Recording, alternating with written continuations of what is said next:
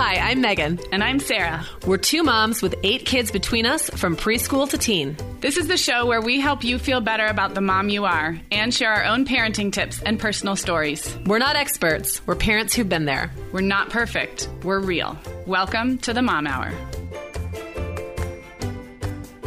Hey everyone, and welcome to the Mom Hour. I'm Sarah Powers, and I am flying solo today without my co-host Megan Francis, because today's episode is number 26 in our Voices interview series, and I'm going to be chatting with author Kate Rope in just a couple of minutes. I know you're going to love our conversation. The interview that you're about to hear is really, really important, you guys. We have an incredible stigma in our culture about maternal mental health and about what moms are expected to do on their own, especially in the postpartum period. This episode is not just about postpartum anxiety and depression, although we do get into some really surprising things about those issues, but it's really about how we got to this place where we expect new moms and seasoned moms to be superhuman solo stunt artists and what we can do about it. Before we get going, I just want to remind you that you can subscribe to our podcast wherever you're listening to it, Apple Podcasts, Google Play, Stitcher, you name it, and that we have more than 200 episodes in our archives on topics across the motherhood and parenting experience. So if this is your first time listening, first of all, I'm so glad you're here. And I hope you'll check back with us on a Tuesday for a regular episode where Megan and I chat about all things parenting and motherhood in our usual format. Okay, let me tell you about my guest today. Kate Rope is an award-winning freelance journalist whose work has appeared all over the place, including at the New York Times and Real Simple, CNN, and a whole bunch of other great places. But the book we're talking about today is her new book called Strong as a Mother: How to Be Happy, Healthy, and most importantly, Sane from Pregnancy to Parenthood, the only guide to taking care of you. And that really is what it's about. There's so many books on pregnancy and new motherhood from the baby's perspective and how to care for your new baby. This is truly a guide for moms who want to take better care of their own mental, emotional, and physical health.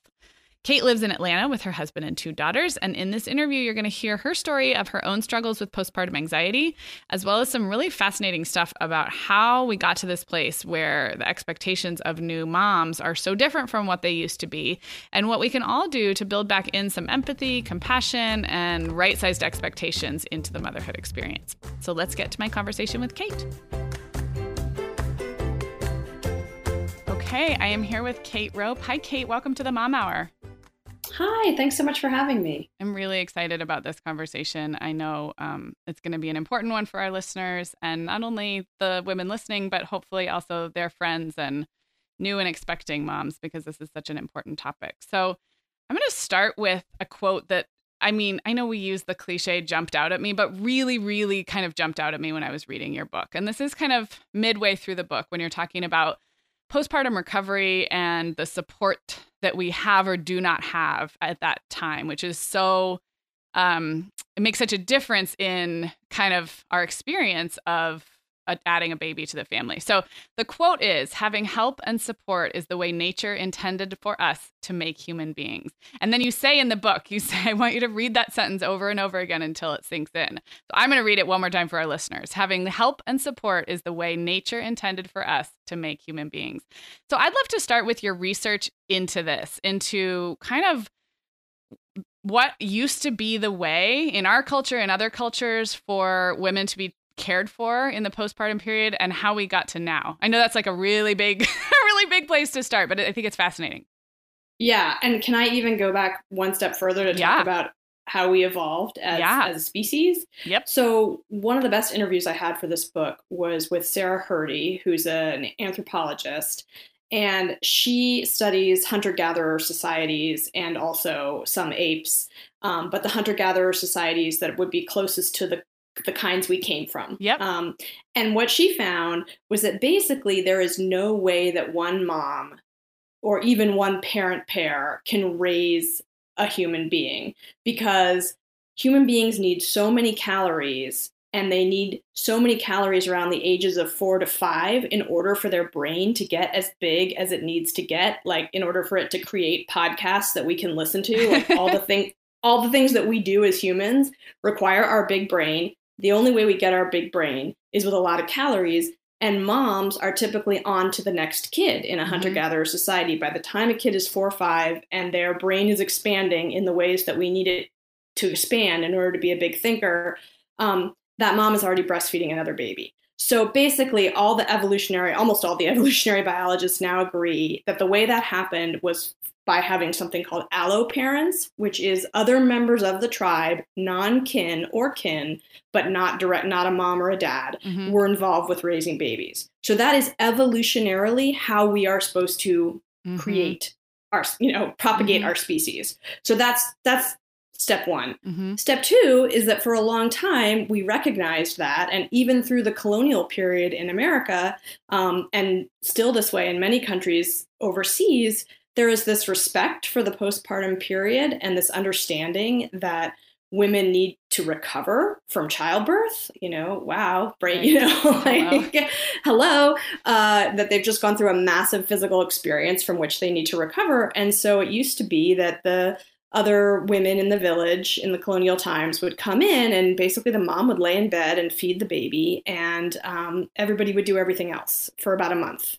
And it's that way in many countries around the world still.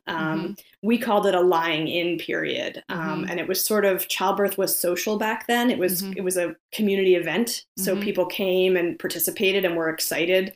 And so therefore, accepting that help felt natural and normal. And you would pay that back, the next birth. When you were up on your feet again, you would then pay that back. Right. And so I think if we can kind of understand that that's where we come from and that's what it's supposed to look like, it can be much easier either asking for help or receiving help. Just, I think we're so, as moms, and women and people, we're so reticent to ask for help, but people want to help, and there's no way we can do this alone. I'm sure you did look into this, and I'm sure it could take up an entire hour, but was there a point at which the paradigm shifted and I'm sure it has to do with the kind of medicalization of birth, but like we're so far from that now, that social experience and that collective experience of birth and postpartum. Can you point to like a decade or an event, or is it just kind of the way we went? Yeah. So I read this great book called Lying In, A History of Childbirth in America. And that's where most of what I'm talking about as far as these rituals in the U.S. comes from. But basically, at the point that we started expanding westward and families started being pulled farther apart, and at the point that that birth started to be more a medical experience and less a community experience with midwives, those were the two things that that led to childbirth becoming this individualized experience in a hospital, and therefore new motherhood becoming this individualized experience. Right. And it kind of fits with the sensibility that came with like going west and individualism. Individualism. And that's, I think, one of the big problems with motherhood today is that we have so much belief in the capability of the individual in our country, which is fantastic for many things, but not good for motherhood, because we place all these expectations on moms, but they aren't given support. Their families are far apart. There's no visiting nurse service. I mean, some states have that, but most don't. There's no subsidized childcare. And so you're on your own to do this thing that is laden with all these expectations. Right. And then when you fall short or feel like you're falling short, you see it as an individual failure, because that's how we're used to looking at things in the US. But really, it's a collective failure of the system to support moms adequately. Amen. And not only that, but when we talk about expectations, the fact that we have access to so much information now means that the expectations have actually gotten higher and more transparent, because we know, what babies need to thrive. And we have all of this data and these best practices, but we have no more support, zero. So it's almost like the gap is widened. As the expectations go up, the support goes down. Exactly. Yeah. And and it widens. This is big. And this is not something you just sort of crawl back from with one research study or one book, but your book does such an important job, I think, of making the case for taking care of yourself from the very beginning, through pregnancy and through motherhood. So we're going to get into all of that. But I do want to move on and talk about, and I want to say your book is not exclusively about perinatal mood disorders or postpartum depression, anxiety, but that plays into a lot of your research. So I want to talk about some misconceptions specifically about postpartum depression. And you use the example in your book of like everyone gets the trifold brochure from their OBGYN where there's like a sad lady on the front. And we by herself, by the way. By herself. Maybe she's holding a baby, but she's like well dressed and by herself. Yeah, and that never happens. Her hair's probably blow dried. Yeah. She's showered, but she's really sad. She's super sad. It feels inappropriate to laugh about that. I know, but it's okay, because if you don't laugh, you cry. That's true. So I want to kind of break that down a little bit, because I think you do a really good job about, hopefully, I think we're moving past that as our only understanding of the various conditions and struggles that come up postpartum. But let's specifically break down that misconception of postpartum depression looking one specific way. Why is that limiting, and what really are the common perinatal mood disorders? Okay, so postpartum depression is definitely part of the picture. But what experts now understand is that there are a spectrum of disorders and symptoms, and they can happen in in pregnancy and after childbirth, and they can happen up to a year after childbirth. So we're basically looking at a 2-year period. Mm-hmm. And this is the time in a woman's life when she is most susceptible, most likely to develop a mood or anxiety disorder. And they can be the symptoms. There is depression, there is sadness, but often what's more common is feelings of anxiety, maybe constant racing worries about the baby, maybe doing things to try to control those worries, like you're worried about the baby getting sick, so you're washing your hands excessively, and that starts to get into a little obsessive compulsive disorder.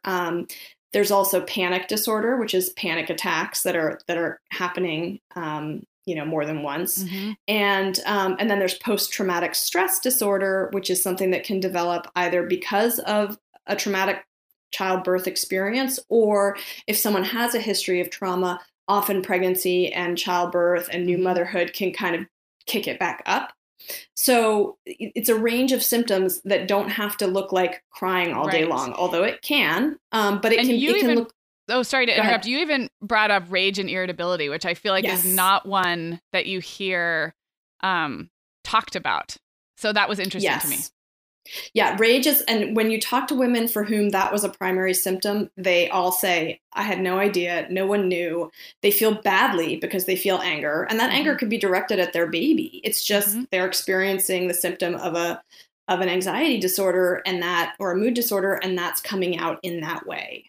So yeah, constant irritability, rage, sleeplessness. You're exhausted, but you still can't sleep, or you wake up in the middle of the night and you can't get back to sleep. That was a big one for me. I experienced postpartum anxiety twice, which was the beginning of thinking about writing this book. You're reading my mind, or my little outline that I'm looking here, because I do want you to tell your story, and now would be a great time for that. So just set us up with what it looked like for you and how that brought you to writing this book. Sure. So with my first daughter, I always wanted to be a mom. That was the only thing I knew for sure I wanted to be in life. Went into it just 100% full-hearted, excited. Had a medically difficult pregnancy with her, where there was sort of a lot of testing going on, and we weren't quite sure. It ended up I was fine, but I was having some weird symptoms, some inflammation around my heart, and they didn't know why. So there was a lot of testing, and then I eventually had to go on some medication. And so there was concern about, watching the baby's growth to make sure that the medication was okay. So it started in pregnancy, where I just had some things that I started to worry about. And I actually sought out a therapist and met with her, and she was really helpful. She was with me through half my pregnancy. And then after my daughter was born, at first, everything seemed fine. I was anxious. I was a new mom, but it's really hard to tell in the beginning, of course. And in fact, and we can get into that, it's normal for new parents to have thoughts about harm coming to their babies and worries. Yep. It's just a question of how much. Yep. So for me, and how do they make you feel? And so for me, they started just consuming me, where I was constantly worried that she was going to develop a health condition, or that I had developed an illness. And it was a track that replayed in my head again and again. Well, what if this, and if any little thing happened, if she had a temperature, well, is it going up? Is she getting a fever? Is her immune system not working? And I kind of just replayed a track of worries in my head, and similarly about my health. And that went on, and it went on for a while, and I was in therapy, and we knew I was having a hard time, but still, I didn't have a name for it. And I still just sort of thought it was just me getting through. I didn't really know how big it was. But it got worse and worse. Sometimes I wasn't able to sleep. I'd wake up in the middle of the night. I couldn't get back to sleep. I would throw up before going to work just because my body was just sort of on edge so much. And and when I was when my daughter was 9 months old, my husband and I were on vacation in Jamaica. He was writing a travel story, and we were being put up in this really beautiful hotel. It was like probably the nicest hotel I'll ever stay in my life, and I think nothing but bad things about it because my 9-month-old daughter fell off the bed. It was about 3 feet high. It was a concrete floor, and we talked to the hotel doctor, who said she was fine, but here are the symptoms to watch out for concussion. And that night, I just lost it. I just couldn't control the fear in my head about what was going on with her, even though she, by all accounts, was healthy. Right. And so I was sitting with my husband outside her, where she was sleeping in the little bungalow we were in, and I just started screaming, "I want out! I want out! I want out!" And he looked at me kind of scared, and I said, "No, I don't want out of life, and I don't want out of our family, but I want out of my head. Like, I can't be in my head anymore." And so many women I talked to who experienced some form of anxiety during or after pregnancy relate. Like, I've had women break down just when I tell them that part of the story, because it immediately clicks with them that that's how they feel too. And so at that point, we went back to the US, and my therapist said, "Okay, I think it's time for you to see a reproductive psychiatrist," which is a psychiatrist who specializes in treating women for mood and anxiety disorders around reproductive issues. And I went there, and she said, "Yep, you have anxiety, and I think this medication can help you. And I don't think you'll need to be on it forever, but I think it will really make a difference." And 2 weeks after I started taking it, it takes a few weeks to kick in. For me, I took Zoloft. 2 weeks after I started taking it, I felt like a different person. I mean, it was night and day. I was rested for the first time, basically since I'd become a mom. Wow. Yeah.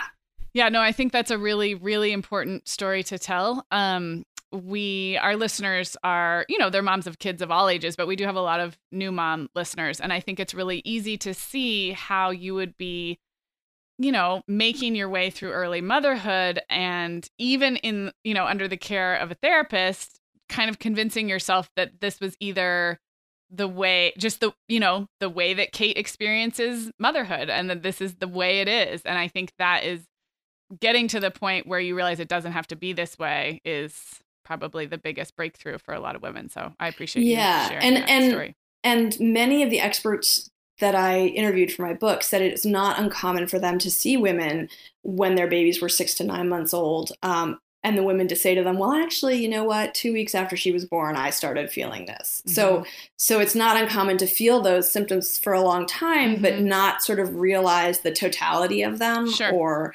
think like, I just need to get through this. And also, you're not sleeping. I mean, you're not at your critical thinking best, for sure. And that contributes. Absolutely. Go ahead. I was going to say that. So the reason this led me to the book is that basically, I started being really open about it. I started writing articles about it. I worked at the Seleni Institute in Manhattan, which is a maternal reproductive mental health nonprofit. And so this started to become my world. And what I realized was that it's very hard for people to, like we started the conversation, it's hard to ask for help. It's even harder to ask for help if you're dealing with something related to mental health, because we have a lot of stigma about that in our society. So what I decided to do was write a book about the incredible transition that motherhood is, and that comes with struggle, which is part of life, but we don't really talk about it in that way. Yep. And your struggle may be that you're not getting enough sleep. Your struggle may be that you're not making time for yourself, or, you need friends. Your support, or your struggle may be that you have a diagnosable mood disorder, which, by the way, these happen to up to 20% and perhaps more of women in pregnancy or after childbirth.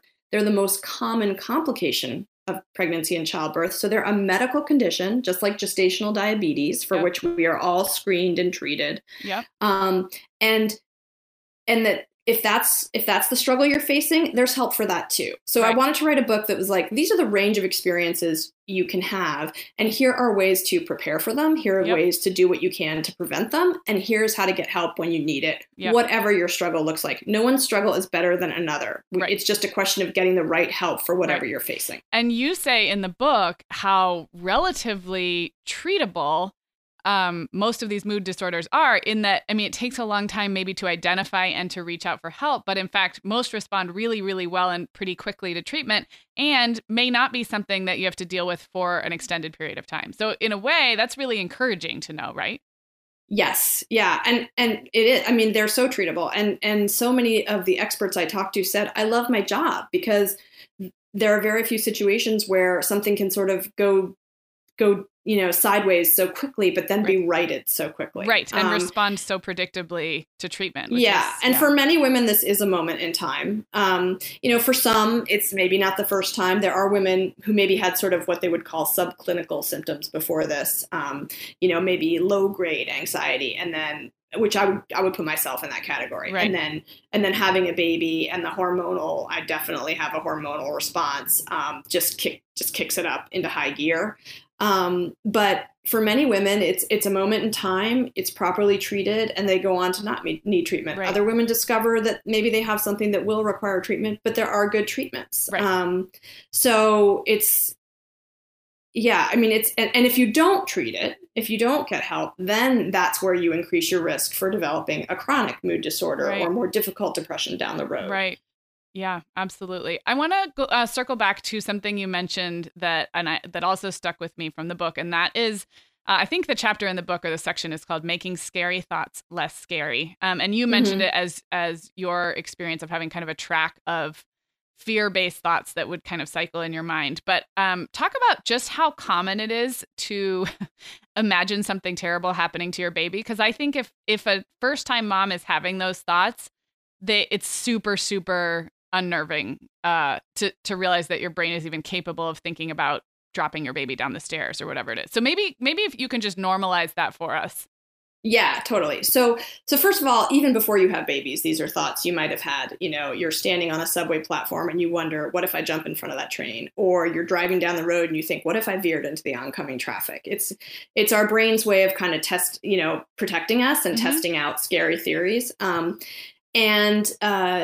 There's the number one expert on this is a guy named Jonathan Abramowitz at the University of North Carolina at Chapel Hill. And he and I talked a lot. And he said, the things we tend to have the things that kick these thoughts up are things that are important to us. So it's like, hello, babies, and our job is to keep them alive.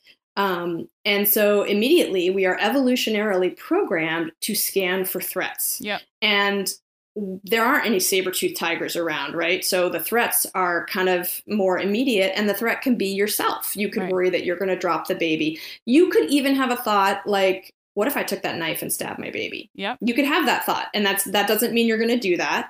It's just you see a knife, you're holding your baby, you recognize there could be potential danger there, and your brain puts it together. Yep. And he even gave me the example of you could be changing your child's diaper and think, what if I molested my child? Because that's a huge fear as a parent. So it's like your brain is searching out the possible dangers and trying to sift through them and avoid them. So that's normal. 99% of parents, well, actually, I think the actual stat is 91%, but I think it's got to be almost like 99% of parents have those thoughts. That's big. That's a big enough number that I want to just pause for a second. That's so normal that more than 90% of parents have those thoughts. I think there's so many listeners right now who really probably thought they were the only one. Yeah, no, totally normal.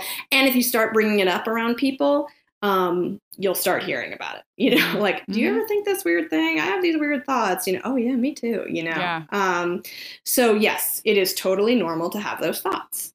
And then is there a point at which that can kind of cross over into the type of anxiety that maybe needs some more attention?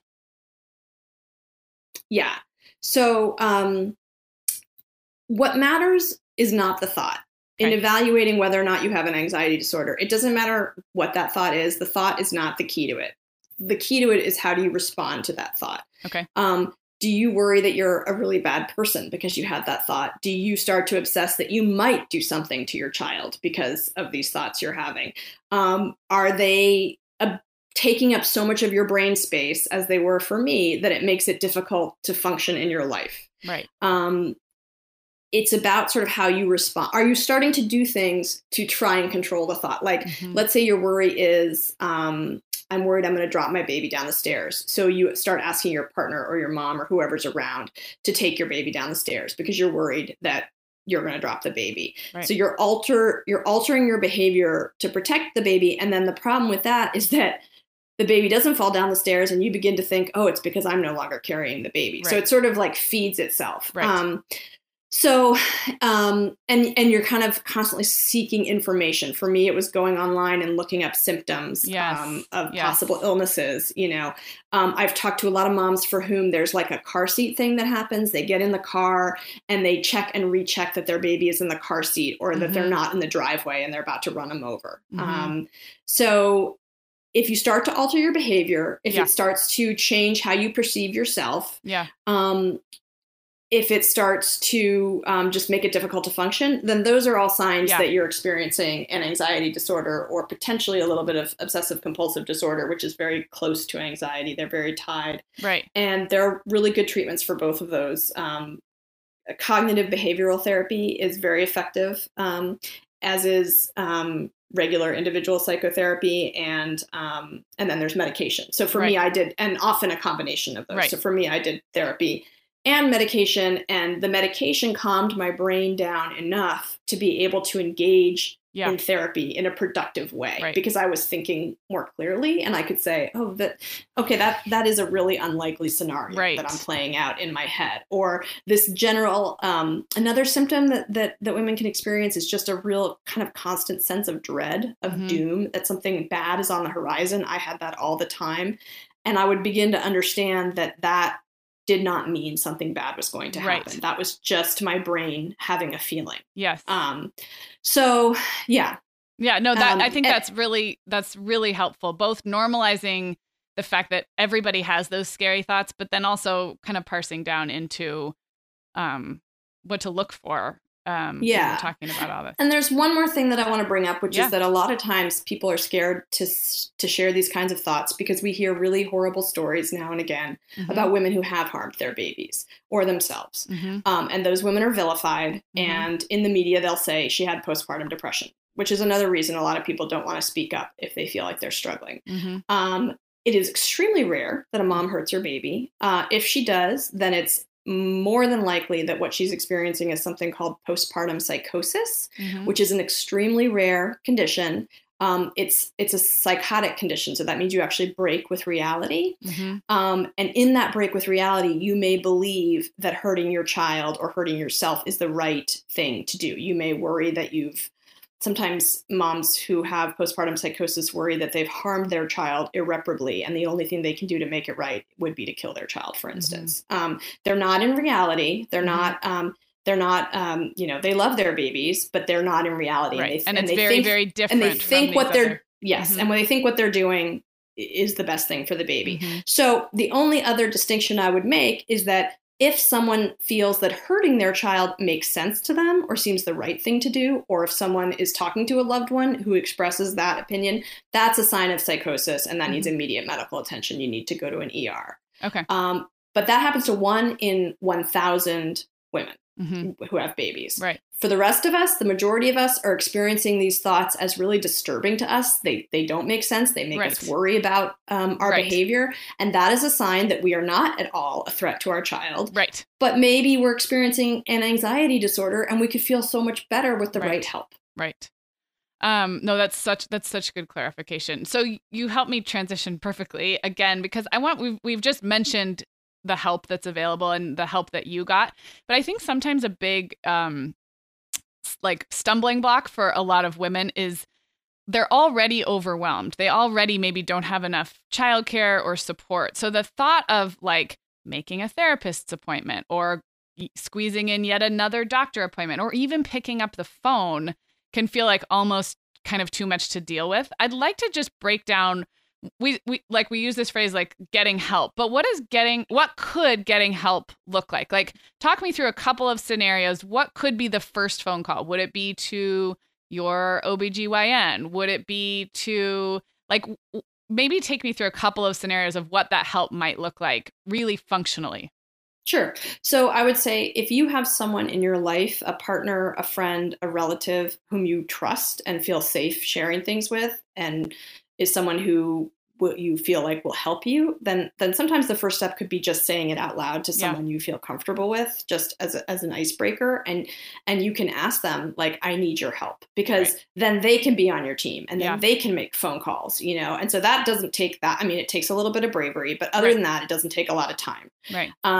If you don't have that person in your life, or if you just would rather just talk to an anonymous person who doesn't know you, which I totally get, then you could call the Postpartum Support International Warm Line. Okay. It's postpartum.net. Okay, and we'll link to that in our show notes as well. Great. Mm-hmm. So that's a warm line. So they'll get back to you within like 24 hours, and they can connect you to a coordinator in your state who can help get you to a mental health professional. But more importantly, usually these coordinators are people who are either mental health professionals or have experienced the condition themselves. Mm-hmm. So just getting on the phone with that person, you can't underestimate how amazing it will feel if you are struggling to have somebody validate your struggle and say, I hear you and I know it can get better and we're going to do this together. Yeah. So those are two really great places to start. If you have a good relationship with your obstetrician or your primary care provider or your pediatrician, absolutely, you can bring it up there.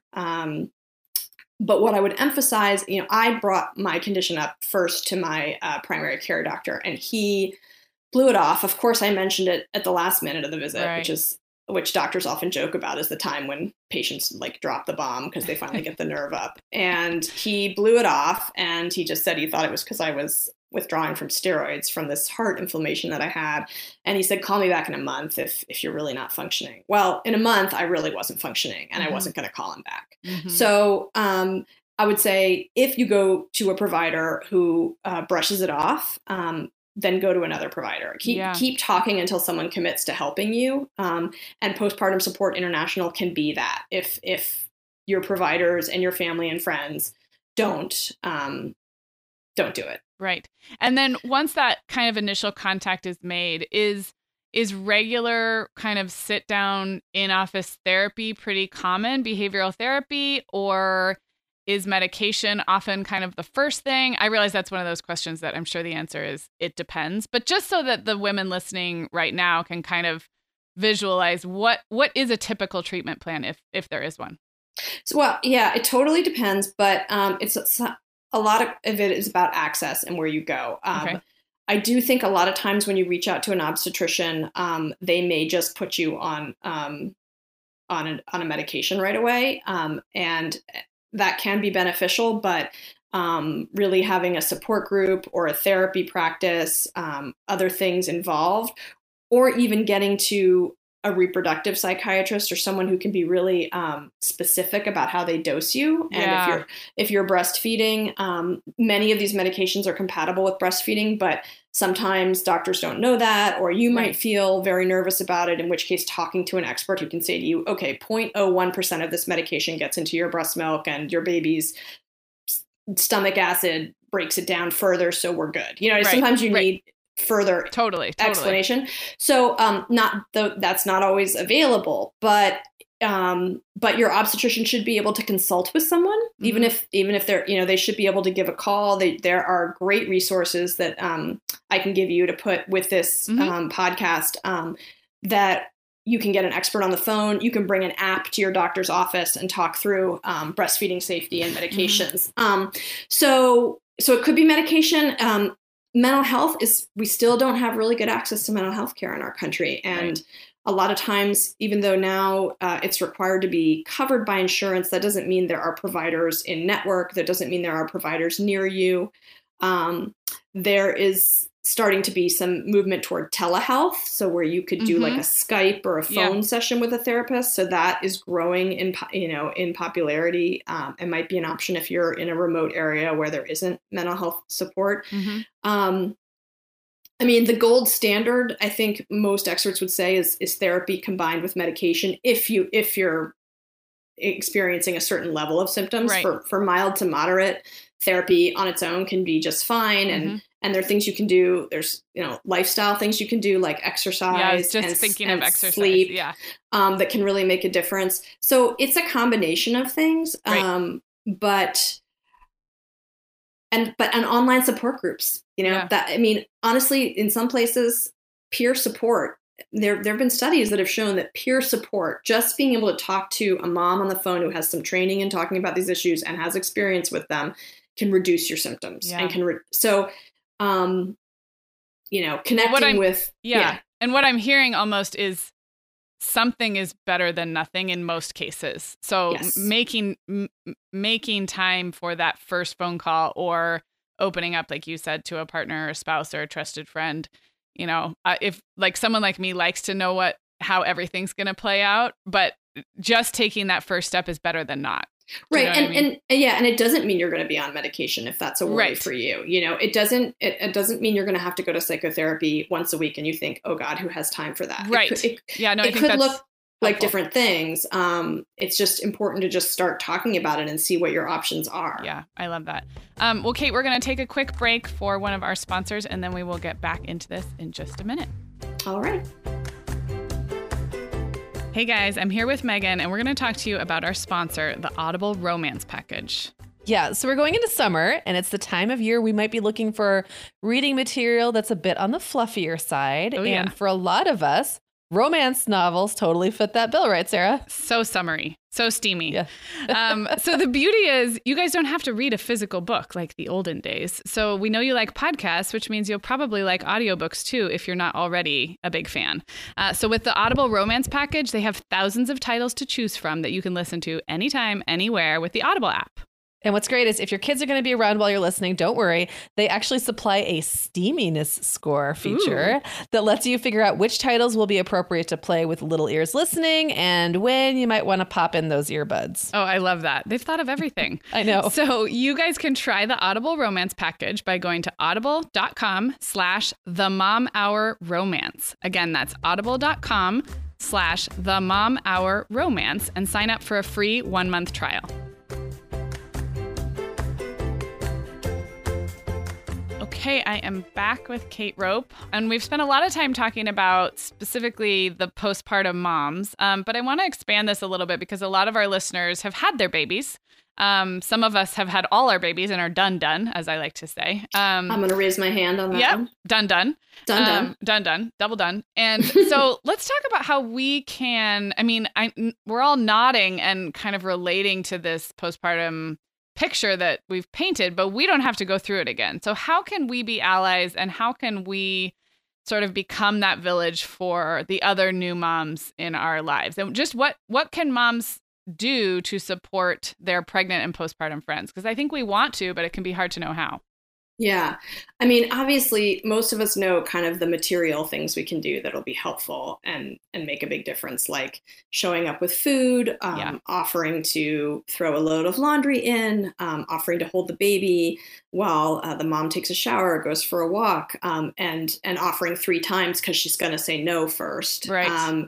And, sometimes you have to just say, look, you have no idea how much better you're going to feel after a shower. Just give me the baby and go take that shower. I think another thing is asking how they're doing and listening when they answer. Mm-hmm. And that's where I think we don't really, we ask, but we don't really, we're like, how are you doing? How's it going? Like, really, just like, no, really, how's it going? Are you sleeping? How are the nights? What's she like as a baby? Yeah. Just kind of getting to the nitty gritty so that you can start to hear if there is something that mom really wants to get off her chest or share. I always like to ask, how's your physical recovery going? Because I feel like nobody asks that. And I had 3 C-sections, so I had a different type of recovery, but C-section recovery is its own thing. Yeah. So I always like to ask that because I feel like nobody does. And it's a huge, in the first couple of weeks, it's a huge piece of the puzzle. Yep. And I think a way to ask about mental health, if you're there early on, is like, oh, are you having any baby blues? Which we haven't talked about, but baby blues are a typical hormonal response that most women Yes. have in the first 2 weeks after childbirth, which can be weeping. It can be really it can be sort of just mood swings. Happiness can be in there, but then you feel really sad. And for most women, those will resolve around 2 weeks. And if things start to linger past that, that's another sign that it could be something else. I've shared on this podcast before that I had pretty significant baby blues with my first, but the reason I knew it didn't linger into another postpartum mood disorder was when it lifted, it was like I had taken medication. It was like me on Zoloft. It was like, and I think it came on a little more gradually, but when it left, it was like a cloud lifting. It was the strangest. And right around then I had started to read up on it a little bit, and it was more like 3.5 weeks postpartum when it went away. Mm-hmm. But when it went away, it was gone. Right. So, and I have shared, so our regular listeners have heard me talk about that before, but I'm glad you brought it up. So I think baby blues are a gateway into a conversation where you can sort of ask a socially acceptable question about mental health. I mean, you can also just come right out and be like, are you struggling? How are you doing in your mental health? I mean, your relationship with that mom. But if you don't have that kind of intimate relationship, or you don't think that question's going to land well, then talking about the baby blues or just like, God, man, I remember, I had the baby blues, or, just giving them little entry points to share whatever that's going on with them, and then listening when they do answer. Yeah, no, I love that. I always kind of feel like compelled to let new moms know that it is going to be hard. And I don't want to do that in like a doom and gloom kind of way, but I feel like at the end of pregnancy, most brand new first time moms are pretty euphoric, like so excited, like the onesies are folded and like the nursery is ready. There's a part of me that wants to be like, just so you know, it some of it might suck. And that's okay. And I think I feel like that could be your book. Just so you know, some of it might suck, by Sarah Powers. Yes. Totally. And I think with certain people I have done that more as not to like bring you down, but more as like a permission for when this does start to feel like not what you expected, just know that that's normal. I think that's how I've approached it. That was the whole point of my book. Yeah. I mean, that was it. Just like we can talk about hard things. Yeah. And we can talk about the joy. Sure. Yes. It's there, but let's talk about the hard things, because everybody else is talking about the joy. Yes, absolutely. Okay. So, a lot of our listeners are expecting baby number 2. And so let's talk about second time around. I mean, there's going to be a lot of things that are similar the second time around, except that we're more prepared. I was actually very concerned about the baby blues the second time around, but because I expected them and talked to my healthcare provider about them, I mean, they were like barely noticeable because I was kind of prepared. So what do we know about second time adjustment? What's easier about it? And maybe what's harder about it? Because obviously you already have a child to take care of. Yeah, I mean, I can't speak necessarily from research, but from my own experience, I think the second time around, unless you're gifted with a difficult baby, but the baby the second time around is usually the easy part, and it's the balancing the whole life and the exhaustion that are the harder parts. And you can't just I just kept thinking, oh my God, this is so easy. This is so easy. Why did I think this was hard? And my 4-year-old was the difficult one, right? So I think that it's just balancing your life, and your life doesn't slow down. It doesn't stop for your baby, right? It just still, I can remember like bringing my 2-day-old, to kindergarten pickup or something, and people were like, oh, are you bringing her out in the germs? And I'm like, what choice do I have? I have to pick up my daughter. So I think that life just kind of keeps moving, and then you're just expected to just like jump on a treadmill that's already running. Well, and you might also feel like you're even less justified asking for help because we talked about all the reasons why we don't feel like we can ask for help the first time, but the second time there's this idea that we're supposed to have figured it all out already. Like it's not the first, it's not our first rodeo. So we don't need the meal train anymore. We don't need like our mom to move in for 2 weeks or whatever, but maybe we do, and maybe that's worth reevaluating. I had a friend, I'm going to say her name because she'll be happy for me to say it, Miriam. Miriam showed up on my doorstep the night we got home from the hospital with lentil soup, which, by the way, is now my go-to meal for new moms. I used to do lasagna, but no, you need fiber. You need things moving after that's a good either point. A C-section or a vaginal birth. You don't need carbs. So she showed up with this delicious lentil soup, a bottle of wine, and some good cheese and a baguette. And we sat down and had a candlelit dinner with my 4-year-old, and it felt so beautiful. And I was like, oh, we're in a family. We're having a sit-down dinner. I'm sure the first time around we were just eating takeout or some frozen something.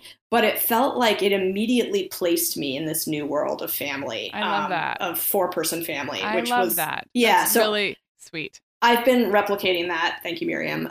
With moms, first or second time around. Yeah. But I think to your point, and with helping other moms, like they still need help. It might look different. It might be getting the older child out of the house. Right. But you still need help, and you should ask for it, and they still need help, and you should still offer it. Yep. One of my go-tos, and I think I've said that on this show before, but is because everyone thinks about dinner and brings dinners, and I'm not a great cook, so I don't even like to cook dinner for my own family that much. So what I do is I do healthy snacks. So I will get like a huge Trader Joe's bag of healthy snacks for the adults in the family, but also siblings, because I feel like you're so hungry. So everything from like almonds, granola bars, fresh fruit, bananas, like, the kind of stuff you don't have to really know their preferences. You can just fill a bag with stuff. And especially when there's older siblings, I think that can be kind of a treat for the kid. And then the pantry stocked with healthy snacks. So that's another go-to. And I mean, that works for everybody, but especially if there's other kids, if it's not a first-time mom, because kids need a lot of snacks, as we know. Yeah, I totally agree with that. And similarly, I did something with my, when I had my second, I put together a little activity bag for my older child to do when I was feeding. For me, I was breastfeeding, but formula feeding, breastfeeding, however you're feeding your child, it's a moment of intimacy with you and the baby. And that's hard, can be hard for the older one. And so she had a bag of like really fun activities that she only was the feeding bag. She was only allowed to bring it out then, and then it went away. And that was a godsend. It also kind of kept her off me. And if you're breastfeeding or holding a baby close to your body, it's like you're already claustrophobic, and it kind of kept her doing her own thing. And the other thing I did was I bought a bunch of like cheap things from like the dime store, presents, so that if people showed up with presents for the baby, a lot of the time they were sensitive and they brought something for my older child. But if they didn't, I immediately had something for her.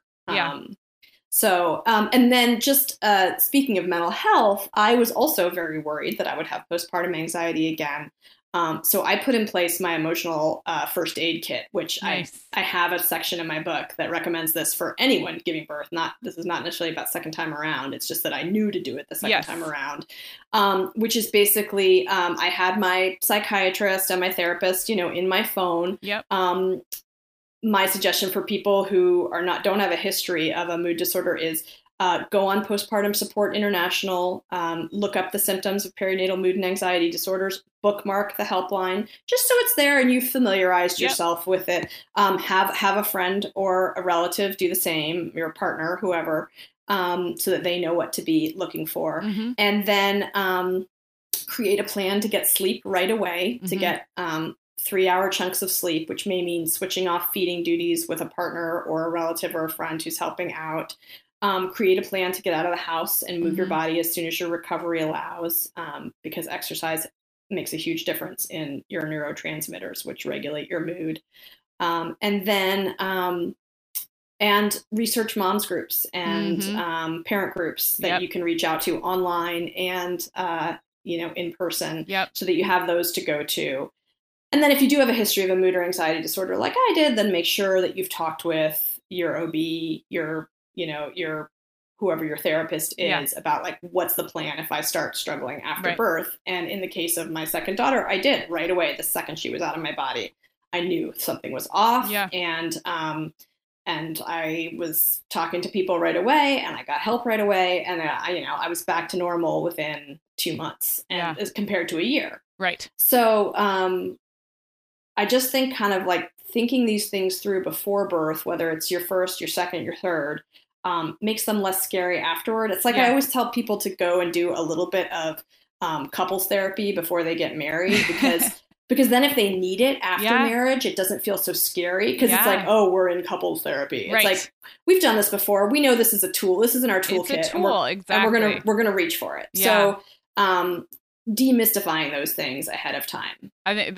that's all so good. I'm thinking as you talk, I hope our listeners will take the time to share this episode with somebody who's maybe not discovered our podcast yet because they're not a mom yet, or they're at the very beginning of this journey. Because think how, I mean, your book, think this conversation, all of this, if we can reach moms before they have to struggle for 9 months like you did, I think that's just such a huge gift. So yeah, and the bigger picture that we all need to take care of ourselves, and give ourselves a break and understand kind of the expectations we're operating under, and let go of them a little bit, and really learn to care for yourself. Because that's the third section of my book is, could be for, a 62-year-old mom whose kids have graduated college. Basically it's just about how to let go of perfection, how to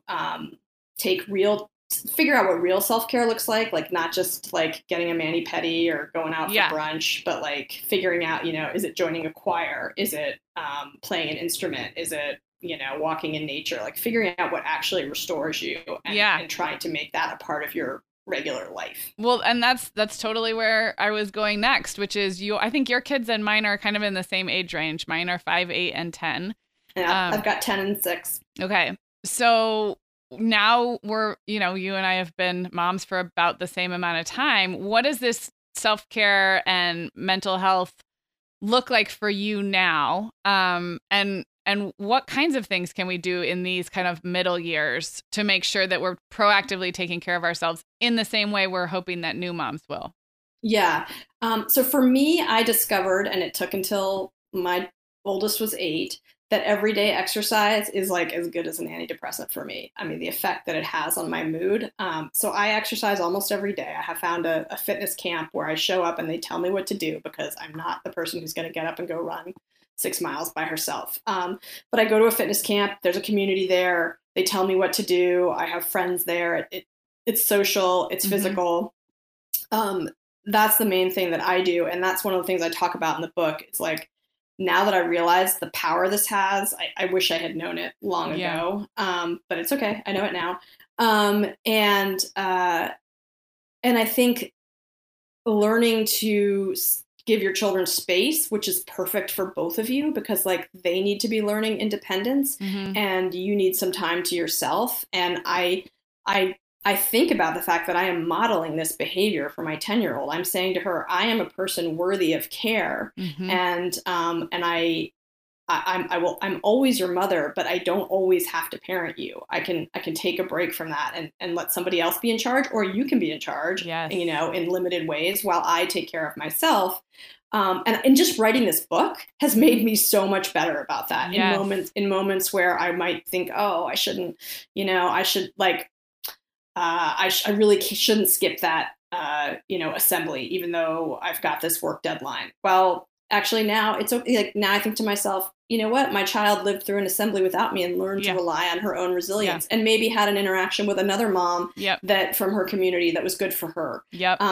So I think it's realizing that some space is going to get created as your children grow, and you can fill that space with self-care. And it doesn't have to feel scary. I think it can feel scary. Oh, my child's, today was my 5th, my daughter had her 5th grade moving up ceremony today.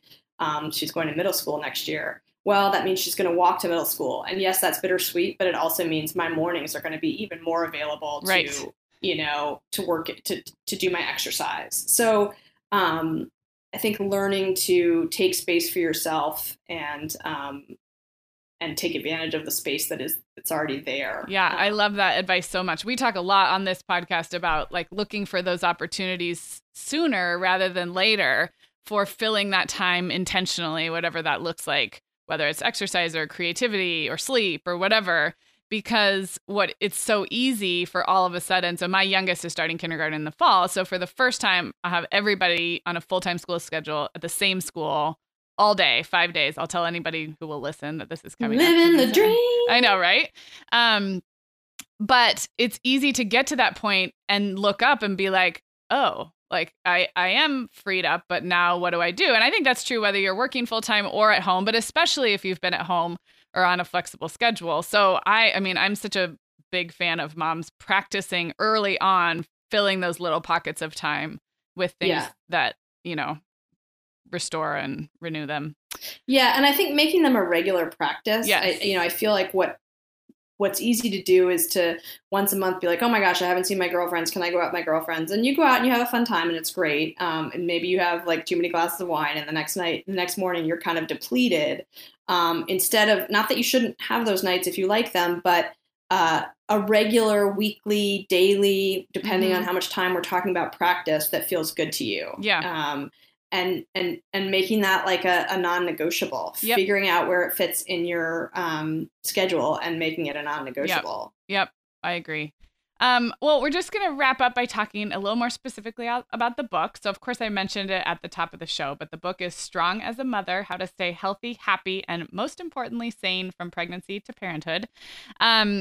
So one thing I love about the book is it really is a mix of your personal stories, which you've told, here in this conversation, and then some great research and expert interviews, and also some tips from real moms, in particular moms who have gone through various struggles.